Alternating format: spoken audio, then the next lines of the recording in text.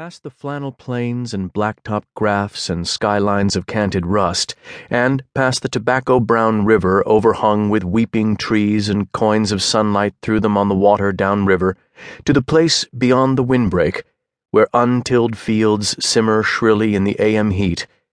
Shattercane, lamb's quarter, cutgrass, sawbriar, nutgrass, jimson weed, wild mint, dandelion, foxtail, muscadine, spine cabbage, goldenrod, creeping Charlie, butterprint, nightshade, ragweed, wild oat, vetch, butchergrass, invaginate volunteer beans, all heads gently nodding in a morning breeze like a mother's soft hand on your cheek.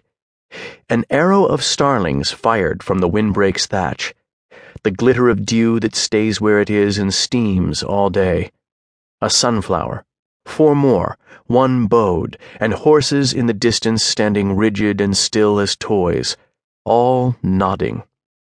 Electric sounds of insects at their business, ale-colored sunshine and pale sky and whorls of cirrus so high they cast no shadow. Insects, all business, all the time. Quartz and chert and schist and chondrite iron scabs in granite. Very old land. Look around you. The horizon, trembling, shapeless. We are all of us brothers.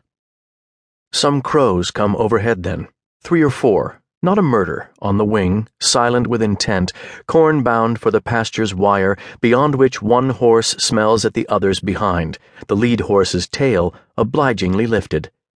Your shoes brand incised in the dew. An alfalfa breeze, socks burrs, dry scratching inside a culvert, rusted wire and tilted posts more a symbol of restraint than offense per se. No hunting, the shush of the interstate off past the windbreak, the pasture's crows standing at angles, turning up patties to get at the worms underneath, the shapes of the worms incised in the overturned dung and baked by the sun all day until hardened, there to stay. Tiny vacant lines in rows and inset curls that do not close because head never quite touches tail. Read these.